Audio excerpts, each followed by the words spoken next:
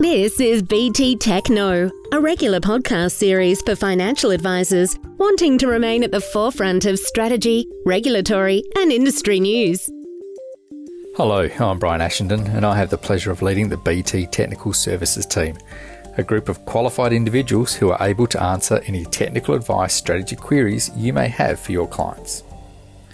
Now, in one of our recent podcasts, we briefly discussed a number of superannuation changes that will take effect from the 1st of July 2022 as a result of the passage of the Treasury Laws Amendment Enhancing Superannuation Outcomes for Australians and Helping Australian Businesses Invest Act of 2022.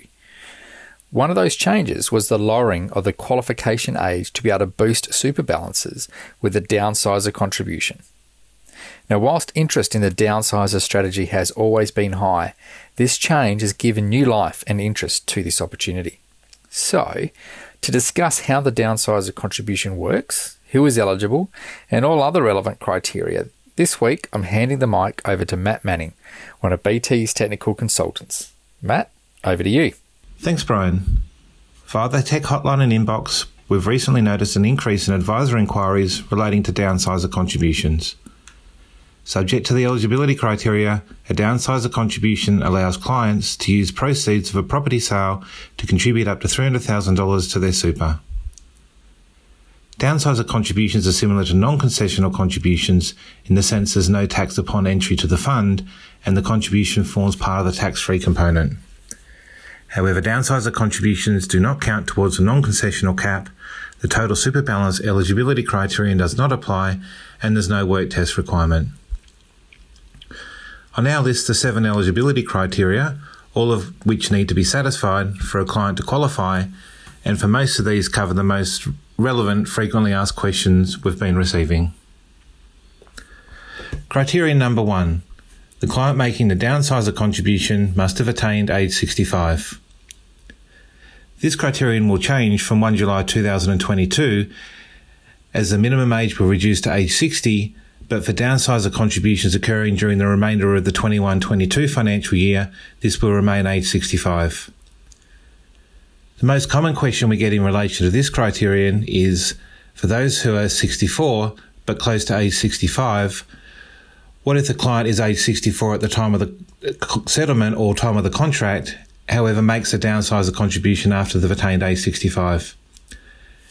And the answer is that they still satisfy this criterion as the age restriction is assessed at the time of the contribution. Although, as I'll expand on later, the client has to make the contribution within 90 days of receiving the proceeds. As an example to illustrate this age restriction and the 1 July 22 changes, if a client receives proceeds from the sale of their home on the 1st of June 2022, satisfies the other criteria, however is age 63, they will not be able to make downsizer contributions between the 1st of June and the 30th of June 22 as they're under age 65. However, they will be able to make a downsizer contribution on the 1st of July 22 as the age restriction will have reduced to age 60 and they're still within the 90-day time frame. Criterion 2. The home was sold by the client or their spouse for 10 years or more prior to the sale. So this is the ownership timeframe criterion, and this 10-year ownership period is calculated from the settlement of the purchase to the settlement of the sale.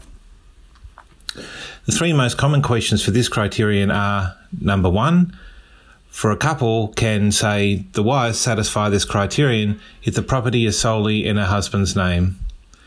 And the answer is yes. As an example for 21-22, if the husband and wife are both over age 65 at the time of the downsizer contribution, they could each contribute up to $300,000 of the proceeds, even though the property was owned solely in the husband's name.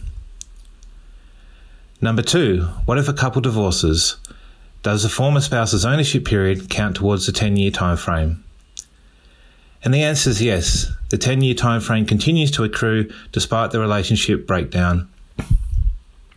As an example, if the wife solely owned the property for 8 years and either via court order or as part of a formal legal agreement, the property was transferred to her former husband.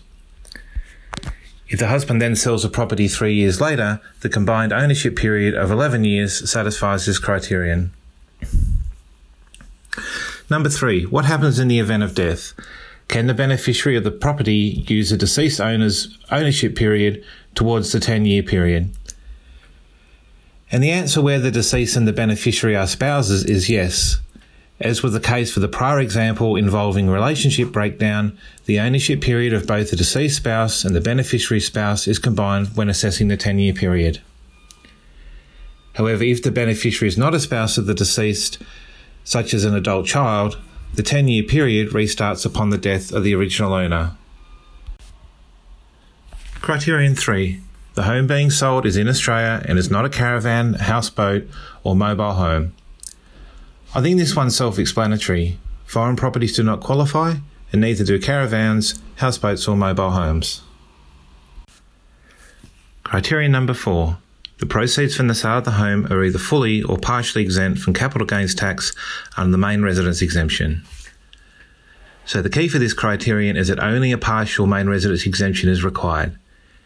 Naturally, if a property has always been an investment property, it will not satisfy this criterion, but as an example, a property which has been owned for a total of 15 years would still satisfy this criterion if the main residence exemption applied for just 3 of these years. The 3 most common questions for this criterion are: number 1, is this criterion satisfied if the property was purchased pre-CGT? And the answer is yes. This criterion is satisfied so long as the property has at some stage been their main residence. The fact that the sale is already exempt from CGT due to the pre-85 status does not matter. However, please note that this is the only exception to the requirement for the gain to be fully or partially exempt due to the main residence exemption. Number 2, is this criterion satisfied if the property is more than 2 hectares, such as a farm? And the answer is yes. Even though the main residence CGT exemption only applies to the property and the surrounding 2 hectares, it does not matter if the property is more than 2 hectares. Also, in such scenarios, we don't even have to apportion the amount of the sale proceeds. So say a single client satisfies all the criteria and receives proceeds of $400,000 from the sale of a 10-hectare property, where the value of the dwelling in the surrounding 2 hectares is $250,000. They could still make a downsizer contribution of up to $300,000, even though the main residence CGT exemption can only apply to the portion of the property that's worth $250,000. Number 3. Is this criterion satisfied if one member of a couple have disposed of the property to their spouse due to a relationship breakdown? And the answer is no, because when this occurs, the CGT implications are deferred rather than being exempt due to the main residence exemption. As an example, if the husband has solely owned the property for 12 years and transfers ownership to his former wife as part of a formal agreement upon relationship breakdown, he does not qualify for the main residence CGT exemption, and therefore that doesn't apply to this situation for the downsizer. However, as I mentioned previously, the wife could sell the property and, subject to the other criteria, qualify, as she can use her former husband's ownership period to satisfy the 10-year ownership requirement. Criterion 5. The client provides the super fund receiving the downsizer contribution with the downsizer contribution into super form either before or at the time of the downsizer contribution. This is an administrative criterion, but still important. The relevant form to advise the super fund receiving the contribution that it should be reported as a downsizer contribution is NAT 75073. The implications of not submitting this form in time is that the contribution will be assessed as a non-concessional contribution, and for some who've previously made non-concessional contributions or have a high total super balance, this may result in exceeding the non-concessional cap, or for some the intended downsizer contribution that's assessed as a non-concessional contribution will be within their cap, but this may result in an opportunity cost if they decide to also make non-concessional contributions in the future. Criterion 6. The client must make the downsizer contribution within 90 days of receiving the proceeds of sale. So this is the time frame requirement for the contribution, and generally the date that the 90-day clock starts ticking is the date of settlement. The ATO does have some discretion to extend this 90-day period, but as they assess on a case-by-case basis and upon application, I can't be definitive as to when they would or would not use. Based on the examples in the explanatory memorandum to the relevant bill, The ATO are most likely to apply their discretion where there's special circumstances beyond the client's control, such as before making the downsizer contribution, they wish to use some of the proceeds to purchase another home, but the settlement for the other home is delayed. It's very unlikely that the ATO will use their discretion where the client forgot to make the contribution or where they did not realise this opportunity existed until the 90-day period expired, or where doing so would allow the client to satisfy the age requirement. Criterion 7. The client has not previously made a downsizer contribution to super from the sale of another or part sale of the former home. So whilst it suggests the vast majority who wanted to make a downsizer contribution would do so at first opportunity, the principle of this criterion is use it or lose it, rather than use it and lose it. As a couple of examples, say if a client sold property 1, which satisfied all the downsizer criteria, but did not make a downsizer contribution in respect to this sale, they can still make a downsizer contribution in future if they sell another property, say property number 2, which satisfies the eligibility criteria.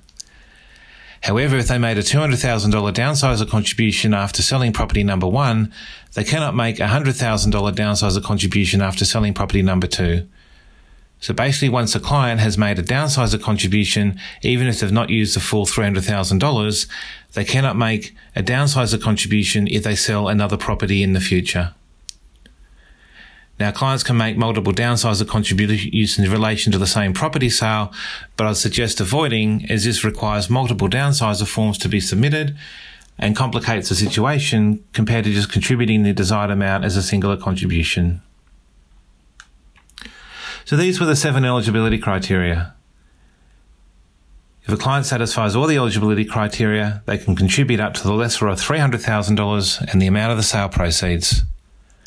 For couples who are both eligible to make a downsizer contribution, the $300,000 limit is per individual, but the total downsizer contributions between the members of the couple is still limited to the lesser of $600,000 and the amount of the sale proceeds. As an example, if all the eligibility criteria are satisfied, the sale proceeds are $500,000 and both husband and wife are eligible. Their downsizer contributions could be $250,000 each, or $300,000 for the husband and $200,000 for the wife, or $300,000 for wife and $200,000 for the husband, or any combination which does not exceed either $300,000 per person or $500,000 in total. Thank you. Well, thanks, Matt. It's important to ensure you are across all the relevant criteria for a client to meet the downsizer contribution rules, if that's what they are seeking to do. Getting it wrong could result in an excess non-concessional contribution issue, but getting it right can make a big difference to the retirement plans of your clients. Now remember, if you have any technical questions, you can contact the BT Technical Services team on 1800 655 901 or by email to technical@btfinancialgroup.com. And you can join us for our fortnightly BT Academy webinars, where we discuss all things technical and regulatory in the advice space. Now, our next fortnightly session is scheduled for Wednesday the 16th of March 2022, when Matt Manning will present the next session in his Life Stage series, What to Financially Expect When You Are Expecting. Now, this Life Stage strategy-based session outlines the financial advice opportunities that arise as a result of a client having a baby, including financial support from the government, the financial aspects of child care and family assistance payments, and estate planning, insurance and superannuation impacts. To register for this session, head to www.bt.com.au/professional and follow the links to the BT Academy webinar series. There you can also view our previous webinars on demand, and all our sessions are accredited for CPD purposes. And remember that our following webinar on the 30th of March will be dedicated to analysing the 2022-23 federal budget. We will host webinars at 9 a.m. and midday Australian Eastern Standard Time on the 30th of March, both covering the same content, so you can choose which session you wish to watch. Look out for registration options for those webinars, which will be coming soon. Until next time, bye for now. BT Tech knows, and now you know. Join us next time to keep ahead of the curve for strategy, regulatory, and industry news. This podcast has been developed for financial advisor use only and provides general information only. It does not take into account any particular individual's objectives, financial situations, or needs.